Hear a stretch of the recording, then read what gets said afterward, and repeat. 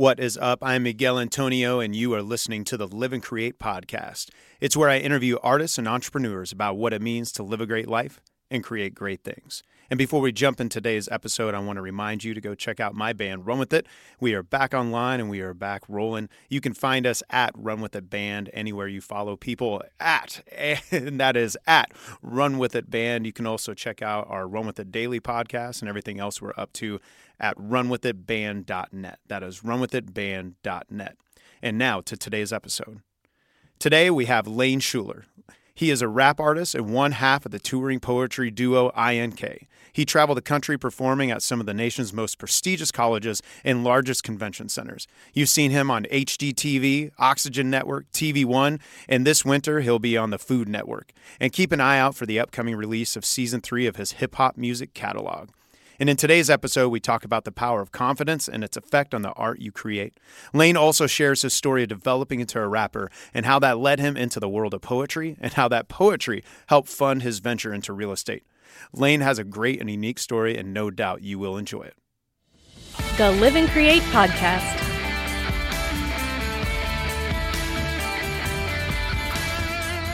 The bio you sent me, and I've known you for a while. But I never knew you were on HGTV. I never knew you were on Oxygen Network. How come you're holding out on me? You never told me these things. You know, usually though at NACA, because we did NACA Central together in 2019, which, by the way, shout out to Eastern New Mexico University. We were so grateful for them. They saw us at NACA Central in fall of 2019, and they booked us this summer. Like they've had us sort of front of mind this whole time. And that's really cool. So shout out to them. They're waiting. As soon as the world opens back up, we're going to bring them in. Yeah, basically. It's like they got us circled. So Valencia, Ray, all y'all, thank you so much for continuing to believe in us. But when they announce us at those things, they usually will say, you seen them on GSN. Courageous was on a game show network dating show. Oh, okay. And they'll say, nice. Seen them on HGTV. The biggest thing, and it might be in my bio, I don't remember, is we're going to be on Food Network. I saw that channel. Yeah, that's awesome. Well, and I noticed you've been doing like the recipe stuff and like hosting with all that. And so is that where did it come out of that? And if you want, just breaking down for the people listening, like what you guys have been doing and then how it got you to the Food Network, which is just congrats and brilliant. But yeah, break that down, how you made that happen. You know, so we did. Scott Tallarico from Neon Entertainment, I'm eternally grateful for. He took a chance on us to come back to the industry. We kind of hung it up, so we're not going to do this anymore. And then we said, you know what, let's come back. And he took a chance on us, and we've had a great time with them. But when the COVID thing first started, he's like, I've got some artists that are like, we ain't doing virtual. It's just not part of our thing. So it's like, think about what you want to do. And if you have programs, then do them, put them together. So one program we did was a cooking show. And I think one program we did, which we never got booked for, oddly enough, was a virtual Christmas wrapping thing. We teach people how to wrap Christmas presents, and then we do, poetry. That's a great idea. I love that. I don't think we booked a single one. We booked somebody, but it's like marketing though. Somebody booked it and they're like, hey, that sounds like a cool idea. You don't have to do the present wrapping though. You can just do poetry. And I'm like, there it is. Thank you. The whole reason we signed up for this. I didn't want to do that anyway.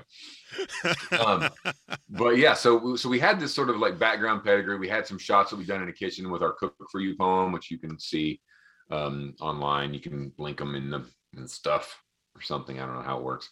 I don't know how this podcast works with all these kids, but anyway, so we had that, and Food Paradise was coming to town, and they were doing a show nearby, and they needed heroes, which in reality TV is a lot of times the hero is like the thing that you focus on, right? Like the main shot. You're not in the background. You're not sort of auxiliary. You're like the main guy. So they needed heroes for this restaurant that I don't think I can name right now because it's not been announced. Okay. But we were able to send them all our stuff, and I knew the owner of the restaurant and said, hey, look, we need to be the hero for this shot. Here's our background. Because when we travel, and you've probably gone to restaurants with us, where like we circle the map, we figure out the best, hottest these diners, spots. Drive-ins and dives, the Food Paradise, the Man versus Food, and we've been to 100 of these things. So they told the producers, like, we got to get those guys in as the hero. So you'll see us Probably December, maybe January. I'd say January at this point. Munching on some cinnamon rolls and stuffing our Nice. faces with some delicious cinnamon rolls. So yeah, that is coming soon, and we will be promoting the heck out of that. Well, and I love the creativity of like, hey, the world's shut down, but how can we still engage people online? Yeah, And then I love that even that became yet just another step for you guys to something new. yeah. It's And it's you know, amazing. what's funny is like I remember when we were like, yeah, let's do it, let's get it done. But then I was like, I was a little concerned. I was like, I don't know if I want to just sit here and yell at my laptop for an hour and a half. But we had to take a step back. It's like, why do we do this? Like, why did we get into the creation portion of it? Was it so we could make money? No, that there's a lot of better ways to make money than this. It was so we could impact people. And Right. is it better and easier to impact people in person? 100%. Right. However, that wasn't an option.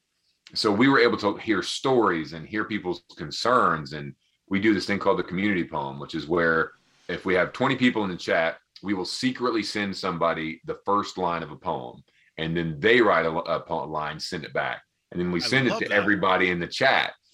And we're getting these pieces of these people's emotion and their anxieties over COVID, and yeah, I think a lot of the students, sort of maybe because of their age range, they were impacted in a different way. You know, it's like their parents are all pretty young still. So I think they were impacted by it in a different way. Most of them were not at risk, right? But they were still having this overwhelming anxiety about like seeing the fabric of society sort of just tear apart. Right. Like it's That's been one of the most eye-opening pieces, honestly, even for me, yeah. and so when them with a college student just stepping out to the world for the first time, they're like, oh shit, the world is not what I thought it was. It's like it's all made up. Like to find the money's made up, the Right. all the stuff we do is made up. Like It's like someone the, asked me, they were like, where did that money come for not to get necessarily get political, but like from the stimulus? I was like, well, there was like three buckets, and one of the bucket was like, no one knows. It's just like magic. They just added numbers. yeah, it's magic. We're basically, from what I understand, we're borrowing it from our future self, Right. which I borrow a lot of things from my future self, such as time, peace of mind, all those sorts of things. And then Future Lane gets to deal with that. Yeah, And whatever. It feels good right now. it feels good. And let's think about how that works out for Future Lane. And then let's think about how that might work out for Future Earth for all this money we borrowed from our future selves. But Right. that's beside the point. But getting to learn about students in that way, close, getting to chat with people one-on-one in their rooms, in their homes, was super cool. We're so glad to be out there traveling again, even if we're someplace that's like not glamorous. It's glamorous to us. It's our first time seeing Right. it, or if it's our second time seeing it, whether there's 10 people in the audience or a packed house, we're loving every minute of it, and we're trying to stay grateful. I feel you on that, man. Like even just being like, backwoods Arkansas, small college where times we got to go, and then you connect with the students and you get to perform a show, and oftentimes some of those smaller places, out of the way places, find that people are almost more grateful that there's something there, because they don't have, it's not like living in, like, well, you're closer to Nashville or like Kansas City or Chicago, Right. where there's shit all around all the time, and the gratefulness there, and that it's almost like the connection gets deeper at that point. So Yeah, and there's I like love that oh, go ahead, sorry. I was gonna say there's like a sweet spot with once you've done a lot of colleges, like super tiny colleges, like Amarillo College has always been one of our favorites. Amarillo is a great spot. I love Yeah. playing there. Yeah. So we just flew through there to get to Eastern New Mexico last week, and I was like, man, I wish we were playing Amarillo College, but they were on spring break at the time, or fall break. But like they're a small college, and it's a junior college too, so they're only there for 2 or 3 years. And like they're all mega excited, grateful, just glad to be in college, glad to have a shot.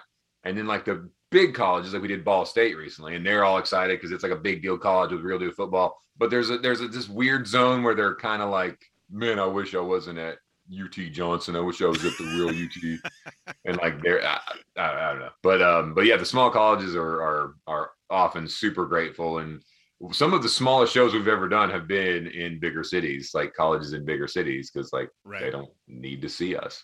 were probably like the least talented person with a microphone at that point in time. I love the confidence that's exuding at this moment. Yeah, That's you great. know, yeah. But I love that piece where you said, you didn't get it into this necessarily for the money. It makes me think of Macklemore, where I can't remember. I think it's called Make the Money, where he's like, if I'd done it for the money, I'd become a fucking lawyer. It's like there's a lot of better ways to make money.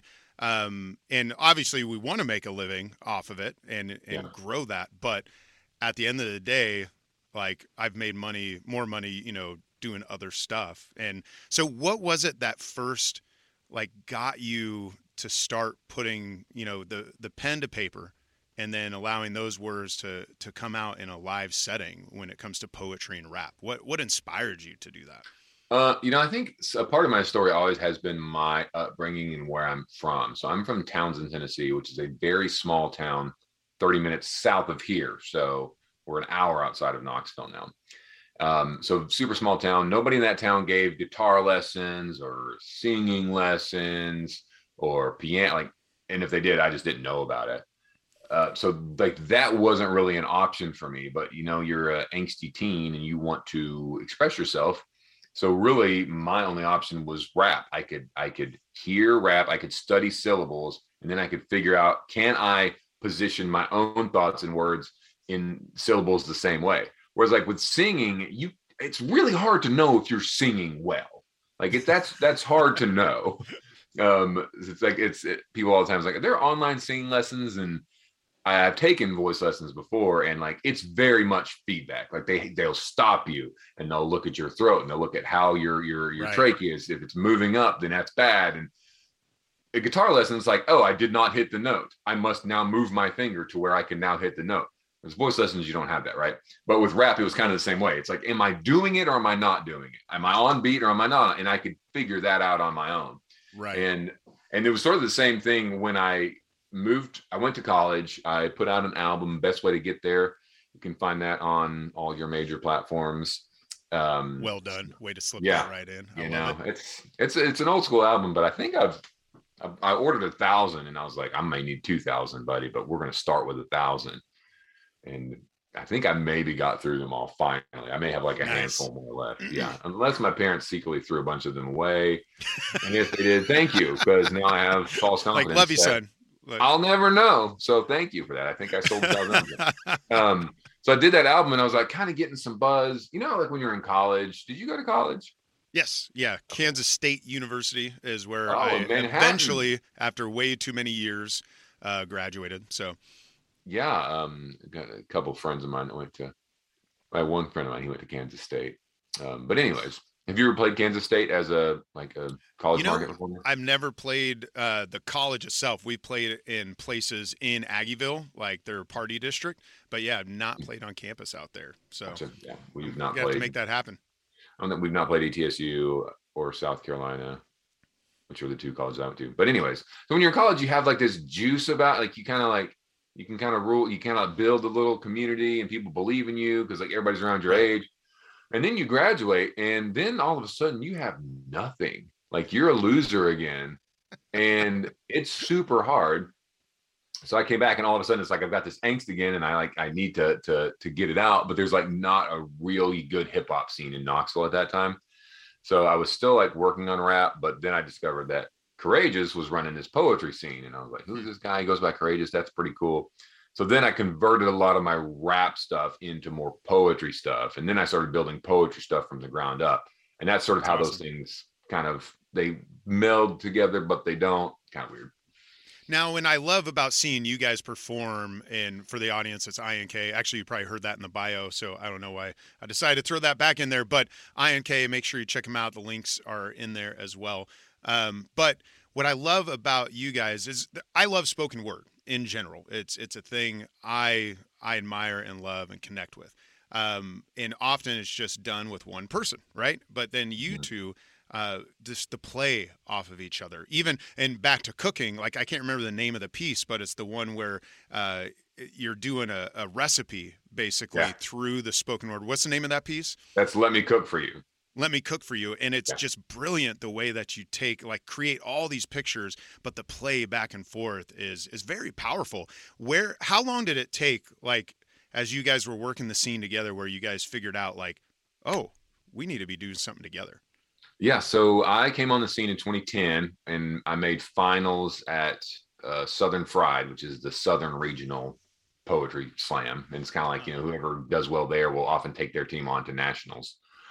And the next year, Courageous and I were on the same team in Atlanta for Southern Fried, and we started talking. One of our friends is like, kind of hated on poetry a little bit. He didn't feel like it was part of hip hop culture, and we kind of thought, well, maybe it is, right? Like, so that was the discussion Courageous and I were having. We're like, that's kind of the poem. So I sat down and wrote this poem out, and then I brought it back to him and said, let's do this as a duo piece. And we like nailed it. That piece got us to group finals at the National Poetry Slam in Boston that summer, actually. Wow. Like 3 months later, if I'm so out the gate, you guys are seeing some really good stuff happening. Yeah. And life gets in the way, whatever. But at the Southern Fried Convention, we met Asia Sampson of the Asia Project, which you've probably maybe bumped shoulders with before. Name, oh wait, is she from up in Philly originally? No, Asia is a dude from. Oh, okay. So yeah, I'm not thinking of the right person at all. He was the poet and the guitar player. That's the Asia Project. Yeah, so I don't know him. Yeah, obviously. But he did this workshop where he basically just taught people how to get into the college market, and we were like, that would be cool. And then Courageous wanted to. We were going to do it separately, but I couldn't really get it together. I couldn't. It wasn't fun. It wasn't as rewarding to me to travel by myself. I love traveling with the poetry team. I nod.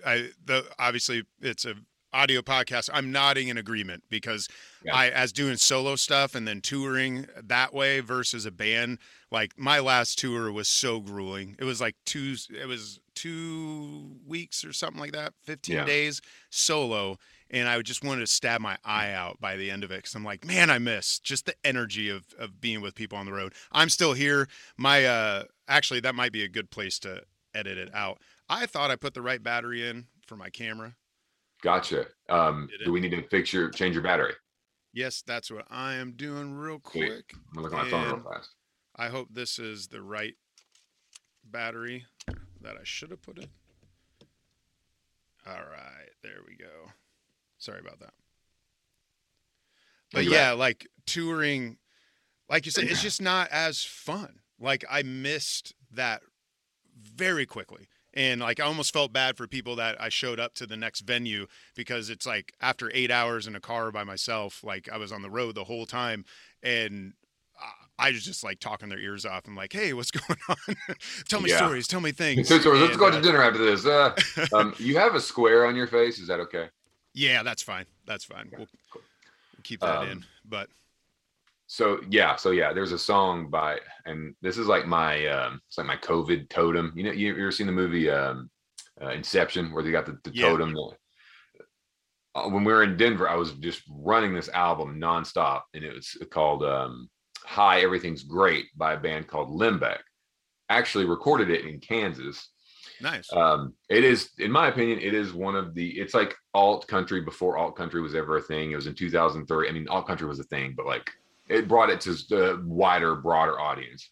Right. And I just wore this album out. But one of the lines in there on the song called Silver Things, which is it's kind of about money and how, like, silver things may not make your life great, but the simple things will. And one of the lines was, I didn't want to travel alone that much.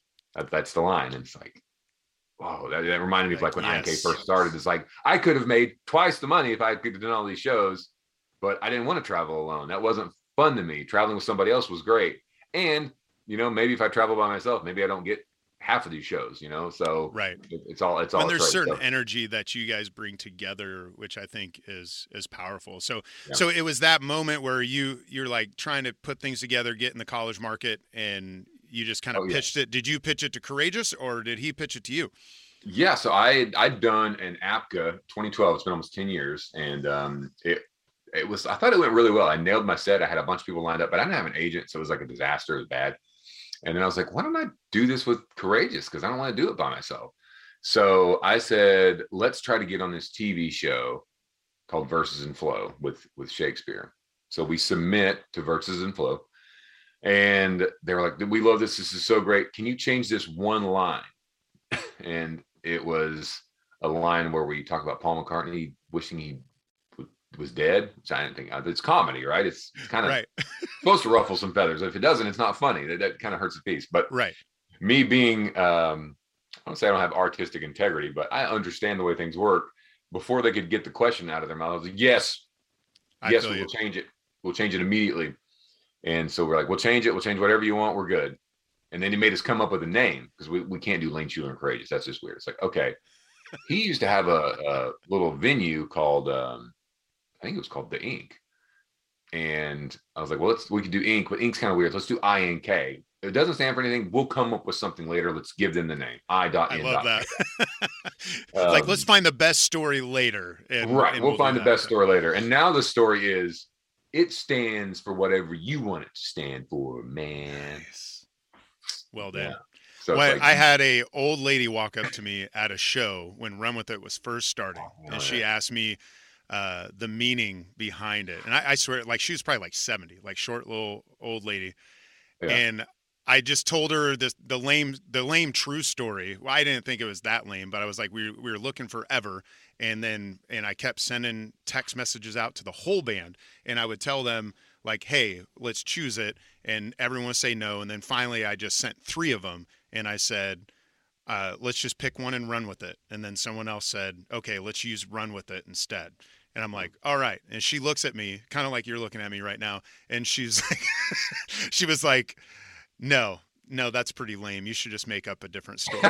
She didn't say lame, but in her own way, she's like, you really should just make up a different story. And I like that story though. You liked it? That's good. Who picked the name? I think maybe do you remember Clint, our original bass player back in the day? I think he was the one who said, let's just pick it and run with it.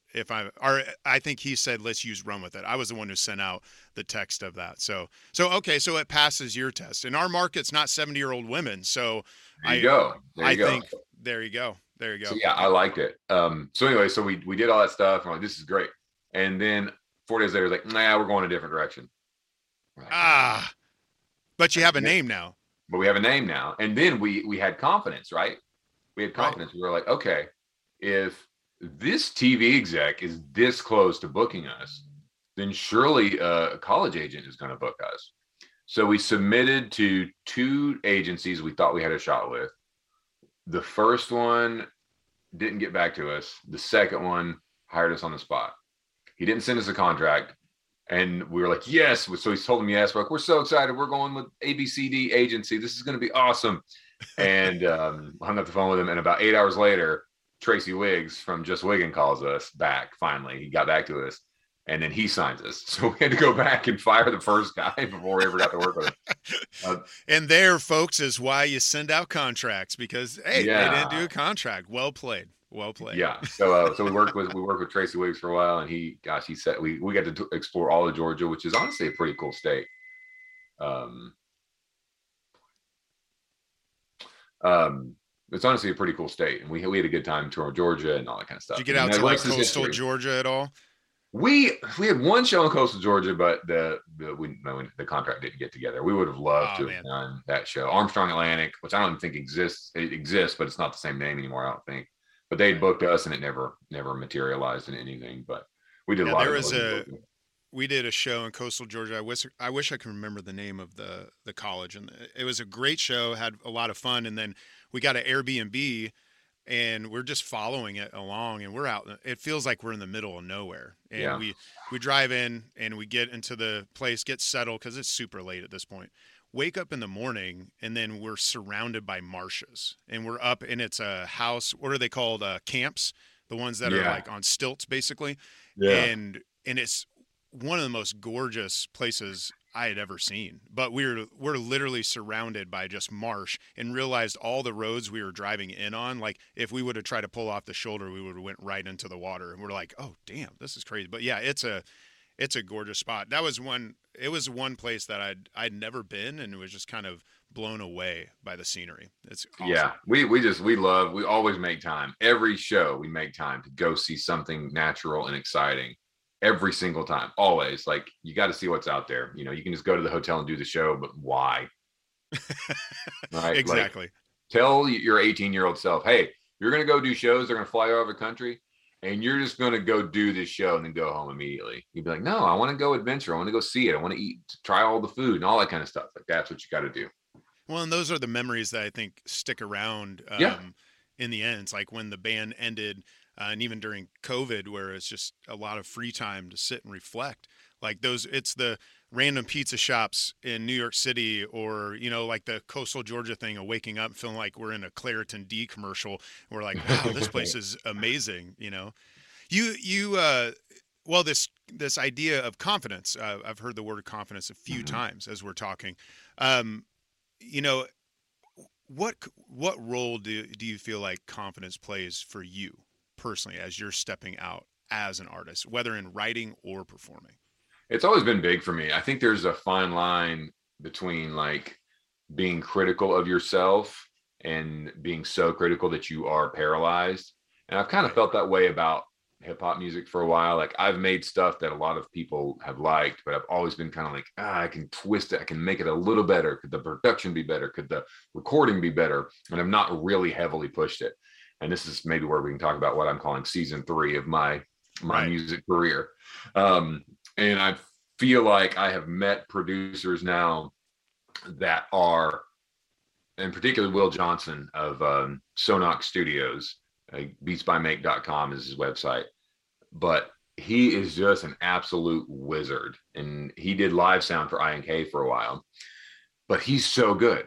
He's so incredibly good about getting out of me what I want from a song and then putting new ideas in my head. So I he's love finally that. giving me the confidence. And he's very, with all of his artists, he's able to package them in such a way that they sound very good and that they can walk away feeling good about it. And you get in there and you get pumped up. And when you leave the studio, you're like, this is actually really good. Finally, something that I'm super confident putting down. And that was a decision I made very beginning of this year. I was like, I'm going to throw down on this music. I'm going to put the stuff out there. We put out Calling All Cars and it was great. Got like 200,000 spins on TikTok. And Oh like, yeah. I think our video got like 35,000 views on Facebook and Instagram, maybe more than that. So it was like really blowing up, got a lot of attention. So we're like, Right. let's do this. So now we're in what we're calling season 3, because I kind of don't believe in albums right now, at least for musicians of my stature. I It's feel like, you. I I'm in think the it's same all boat. about the singles, because you spend a lot of work making an album, and that's 10 to 12 songs, Hmm. and you get to release it once. So that, how many Facebook posts is that? How many Instagram posts is that? And before you get mad, it's like, that's just the world, right? Like, there was Yep. a time when some guy played piano at everybody's houses. Like, that's what you used to do. You would go to a concert and you would And buy you sheet and I would music. have been screwed during that season. Like, I Right. mean, Right. I can't play piano. But like, let's say you'd go see a composer, and then merch, then you'd buy the sheet music. Then you got the sheet right. music. You maybe can't play it. You maybe don't have a piano, but you probably do have a piano. So then you have the sheet music. Then you would hire piano players. So if you had a party, you would hire the player, give him the sheet music. He would play the music for you again. You'd get to experience it again. Right. So there were probably purists back then going, "Hey, this isn't fair. They got to come to my show. They can't just do this." And then piano players would have been like, "Hey, you can't have that wax cylinder. I play piano. That wax cylinder, that Exactly. puts me out." We're in the That same shit's place right fake now. music. That's Right. fake. So we're just in a different path, and that's why all the songs are shorter now, because this is where we are. When the wax cylinders first Absolutely. came out, the songs became shorter to accompany the wax cylinder. When Hmm. albums were a certain size, it made sense to put 12 songs on the album, because that's how many would fit on the album. We're just in a different place right now, especially for up and coming artists, right? Okay, let's Yeah. look at like the 40s, 50s, 60s, right? What would you do if you were a band? You'd have one good song, you'd scratch Hmm. the money together, you'd go to the studio, record it, then you take that single to the radio station and say, spin this. And if Right. they spun it and you got big, then you could do an album. So we are Exactly. back there now. We're back there now. It's Hmm. just a different way. So we're Yeah, if putting you're out Taylor one Swift single. or Ed Sheeran, you can put out a double album and everyone wants to listen to every song, and you can create the buzz. I think that's the other piece is like doing singles in this environment, like you said, for up and coming artists, it helps create more things to Yeah. build the buzz and to build, Right. like, start a wave and then continue to build it and build it and Mhm. build it, instead of, oh, we released the album back in January, but it's December now and everyone forgot about it. So Right. great. Hey, you want You to know? listen to my new album that came out in January, or do you listen to my like I could have released the song that I'm releasing on November 30th. I could have released that in July. Right. But now I get to release it again. I get to do a lyric video and a music video and visualizers and all that kind of stuff. We get to pitch it to radio stations and people can interview us about it. There's just so much to it. So I'd say if you're an up and coming artist listening, forget the album. Forget it. I'm sorry. I Yeah. know it hurts. It hurts. It hurts me. But every metric on the planet says do it this way. So you should do it this way. So And we're calling this season I 3. agree. Season 3. And so, like, are you doing like a monthly seasonal release, or is it weekly, or what do you guys, what's your goal there? Yeah. So our mainline singles are going to be 45 days apart. Nice. So November 30th is our next one. Now, obviously, Calling All Cars was released July 7th, but we took some time to really tighten everything down, and we've released a lot of old content. These 30 songs in 30 days challenge thing that I did, where DJ Wiggs, shout out, would produce a song in the morning. He'd get it to me at noon. I would write with it that afternoon, and at night I would record it. Then I would sit down, mix it, master it, release it all in 24 hours. Damn.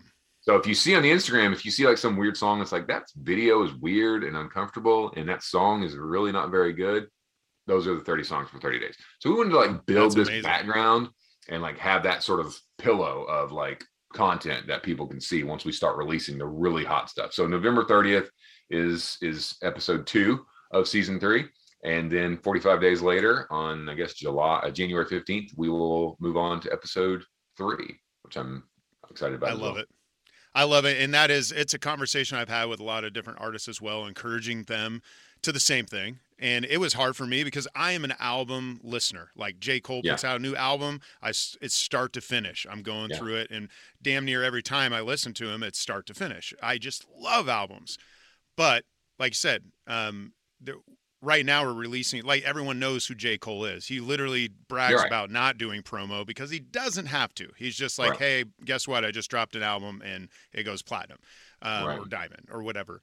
And so I think it is an essential move for artists. And I think it's a better use of resources when it comes to time and energy. It's like you're going to put the same amount of energy to promote a 5-song EP even, or a full-length album, that you would for that one single. So you might as well spread that out throughout the year and continue to have things to connect with your audience and bring them into like, I call it the ecosystem, like all the social webs and how you connect with people, but bringing them into that ecosystem. But so on that idea of confidence, you said you were struggling with that, and then you took this step with the producer. Was there a conversation? Was there someone that pushed you towards that, or was it just something internally where you knew, I have to step through this to overcome this piece? I sort of wonder if COVID had something to do with it. I made the decision during COVID, is like any type of create at home hip hop thing, I'm going to say yes to it, because I ain't doing tours right now. I'm not out doing shows. So I'm going to say yes to all this stuff. And he did his own 30-day challenge where he was going to post a beat a day for 30 days. And I didn't really know him as a beat maker. I just kind of knew him as a very good sound guy and just a super nice dude. And he starts posting these beats. I'm like, well, this is actually pretty good. I don't need to get in his lab and see like what he's doing. And then the next day was pretty good. And the next day, and then like day 6, he put out a beat, and that's Calling All Cars. And I was like, this is really good. Let's do work on this. So me, him, Infinite Skills, and Jay Bush got together on this song, and I feel like it's great. And it's like 2 minutes and 48 seconds, but feels like a lifetime. Very cinematic, very just great song. And that was like that. Once I got in the studio with him, I was like, I can do work with this guy, and we can make very good stuff. And I think the biggest thing was he gave me the biggest part of confidence that he gave me was being confident in the creation being the reward. Like, I knew that whatever we made in the studio was going to be so good that if only I heard it, I would be so happy. That's awesome. And that's it. And that's really what you got to do. I use this analogy a lot in interviews, but I talk about fishing, and fishing is expensive or can be expensive. Hunting, expensive. Boating, also expensive. Those guys spend 5, 10, 15, 30. Who knows how much they spend on boats? They spend a lot of money on their hobby because they like to do it. Mm-hmm. So when you're a musician and somebody's like, hey, there's a NACA convention in Dallas, it's going to cost you $600 to fly there. And then the hotel's going to be expensive. And then there is a showcase fee. And you go, nah, man, I don't pay to play. I got to make money. Okay, that's fine.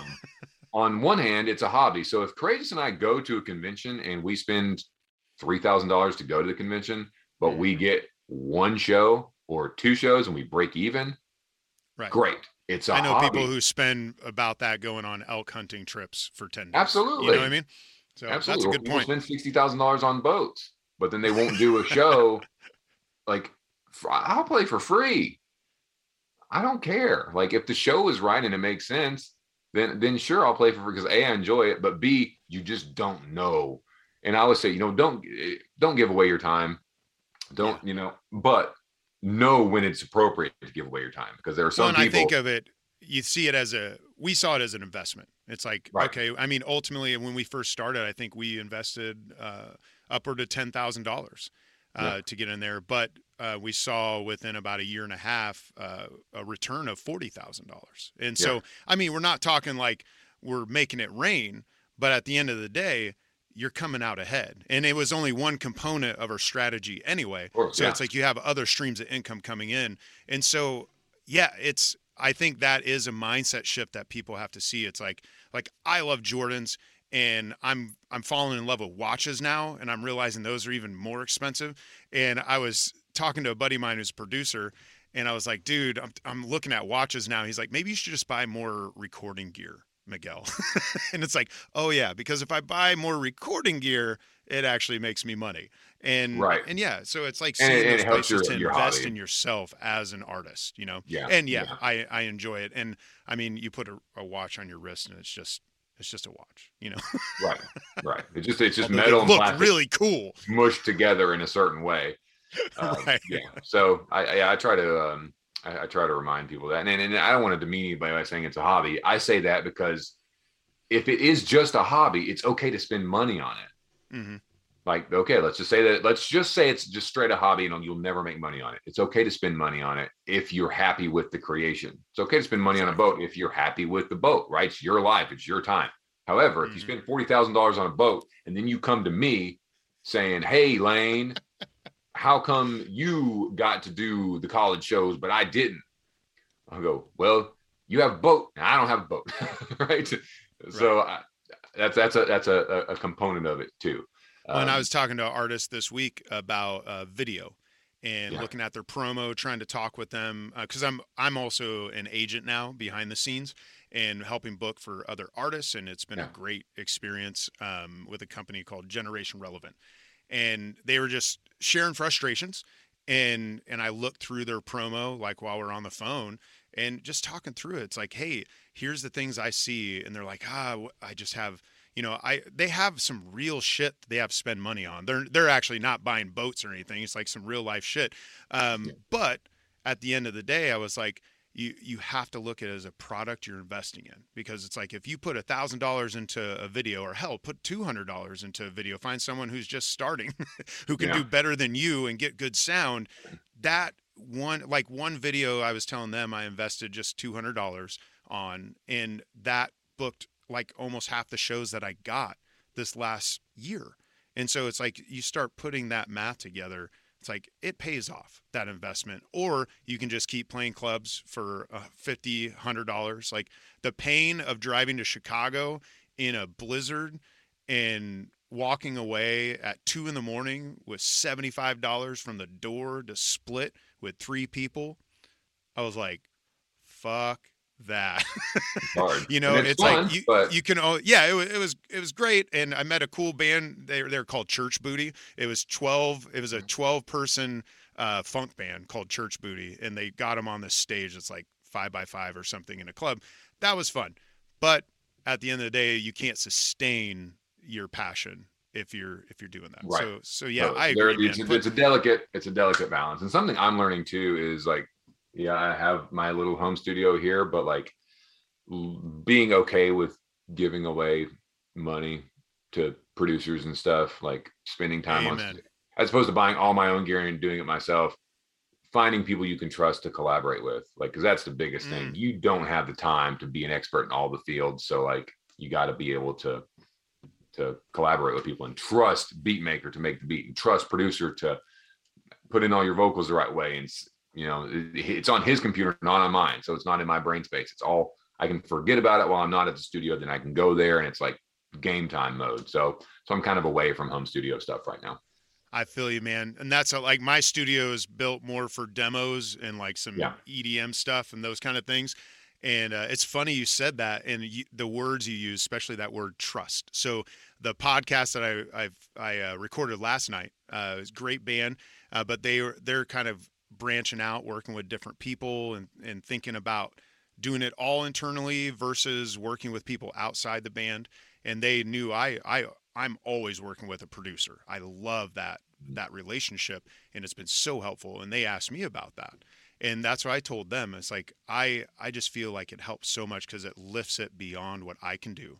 And it, yeah, like you said, the brain space, but you have to have that trust. And when I heard the story of you and the beat maker, what's his name that you've been doing? Beats I make, Will Johnson. Will Johnson. So where you knew going into that studio, like you just had that trust, like it's going to be so amazing at the end of it. Like I know where he's going. He knows where I'm going. Right. It's like once you have that trust, oh my God. Yeah. So again, if there's other artists listening to this, and they're probably sick of me because I talk about producers all the time. And so who are you producing with in the city? Right now, I'm working with a guy named Matt Richards. He's with a company called Avenue Record Company. And it was one of those things where I was listening to a friend's track and I was thinking through who I was going to work with the next project. And I heard her track and I was like, this is phenomenal production. And I'm like, who is this? And she told me the name. I realized he was actually set up to do an interview with me on the podcast like the next week. I had got his name through other avenues and didn't realize, like, just didn't put the connection. And we just hit it off as like friends.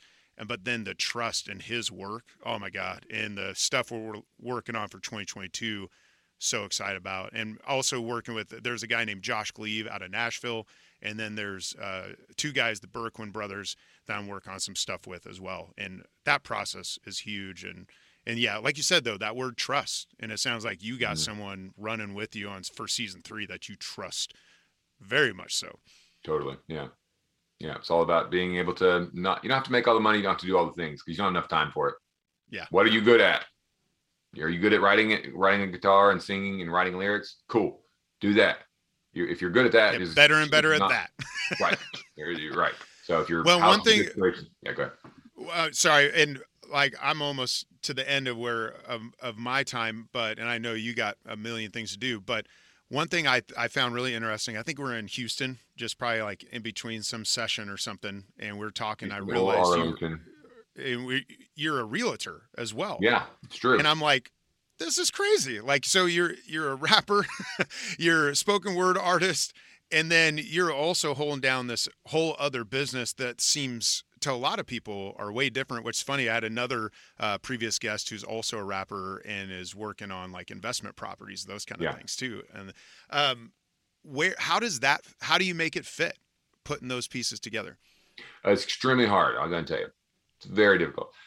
So basically what happened was when we got signed to Just Wiggin Entertainment in 2013, it got to the point where we were getting so many shows that I couldn't keep working my job. It just was not going to work. So I had to get something flexible, and real estate was the answer. Right. And then, so as time went on, I was able to, I used poetry money to get my real estate license because that costs money. That's amazing. Right. And then I used more of my poetry money to buy a house and renovate it and flip it. So like, that's another lesson too. It's like, if you get money from a show, you can spend it on something frivolous for yourself, or you can save it. I know it's a big secret. You save it and then you have more of it. That gives you more power to do things. And it was this ugly house that everybody complained about in town. And, it was like all overrun with rats and just falling apart. And we were able to take this poetry money and put it into this house and then make the house beautiful again. So now it's like a cool thing that everybody gets to see because I took a chance and went out and saw the world with Courageous, and we toured around. I took that money, saved it, and then we sold that one, and now I got a little chunk of money from that. And then you're able to just sort of parlay those things. And it all started because we saved money. So real estate being flexible helps, but also the component that people don't realize about real estate is it's very much the know business, right? It's like you got the show business and then the know business, and real estate's all about who you know. And I didn't really know anybody here. So like had to get in the habit of knowing people. And one way to get known more is to be different. So when people say this guy travels the country performing at colleges and convention centers, that's like a different thing. So it makes you stand out. So that sort of helped right. It helped my real estate side a little bit. So yeah, that's really cool. They're different, but they work together relatively well. I love it because I hear folks too often be like, so what's your quote unquote real job, when you're a performer? But I love that you used your performing to quote unquote get you a real job. Yeah. And that's amazing. Your poetry money funded your real estate business and got you there. I love that. I love that. Yeah, I think more people need to be doing that and considering that, because jobs are fine, like jobs, like 40 hours a week, whatever, that's fine. But with real estate, I consider it self-employment, poetry self-employment. Jobs were never going to work for me. Like it just was not going to work. My brain was every time I've tried, it's just not gone there very well. I don't think we'll ever work. So I'm past the place where I'm like blaming my previous jobs for being bad. It's like, it just wasn't going to work for me. It was really my fault. It was my brain was different, not better, different, and too different to fit in with these jobs and to clock in every day. And go, I'm going to make this mortgage company some money. It's like, no, I don't care if the CEO likes me, right? Like, I don't care. My life is better than his right now. It is. And that's not me like bragging. My life's better than his. He works too much.